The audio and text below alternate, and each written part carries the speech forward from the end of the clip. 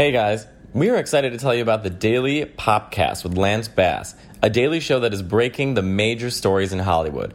The Daily Popcast takes a journalistic approach to entertainment with unprecedented access to the biggest names in the industry. With the latest headlines, exclusive input, and interviews from the hottest celebrities, this show offers listeners a VIP backstage pass to everything happening in the entertainment industry right now. If you like what you hear, subscribe to the Daily Popcast with Lance Bass.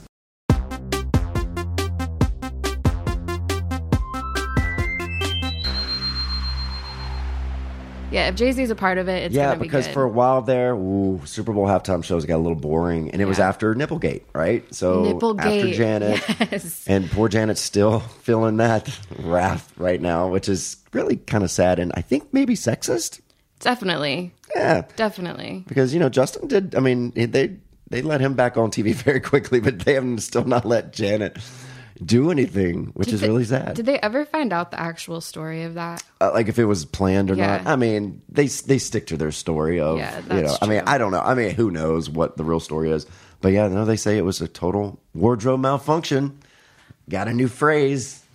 Nipplegate. I like that. Nipplegate. So after that, it got real boring. At the CBS or whoever airs the Super Bowl, they get very scared. So they went very boring with their performances. But now I think this is going to be much better with Jay-Z's company helping produce this halftime show. And I like when people pair up. I think it's a little boring when it's just one person. Yeah.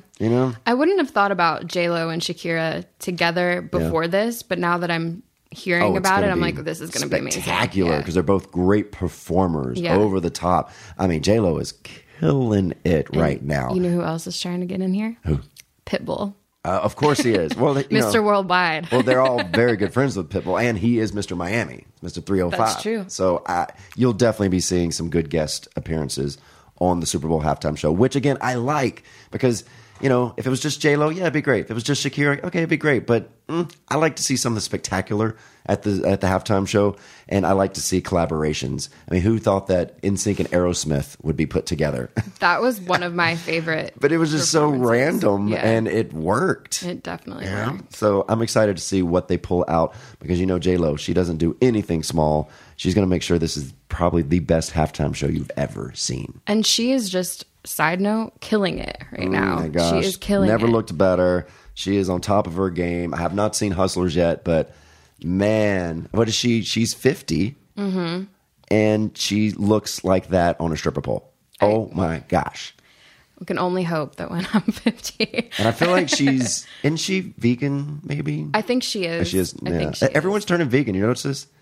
Like I want to be. But I want to be too, but I can't with the cheese. I hard. can't. Cheese is that's my downfall. I love cheese and French fries. LA French fries are vegan, but those are my two. I have to have that in my life. Keto was hard enough for me because I love bread. Yeah. Love bread so much. I love bread. That's Yeah. Oprah, by the way. Liam. And if you notice, my voice is way more bassy than usual today. Of course, I catch a cold a few days ago, right before our first show. Of course. So I'm sorry if I sound very bassy today. At least you don't sound nasally. I would sound like I just sucked in a balloon or something. So I'd rather sound bassy. And one thing I want to say about the show also is that, since I left Dirty Pop, I feel like things have gotten really negative in the world. Is that a coincidence? I think not. No, it's the light went out. Once Dirty Pop went away, the world went to crap. But, I wanted to create an hour here on the Daily Popcast where you can kind of take a break from the world. We know we're all glued to our news and wherever we get our news, and we feel like the world is burning, and literally it is burning in a lot of places. On this show, I want to have a nice safe space for everyone just to kind of get away from that and enjoy an hour of some kind of positive news for the day.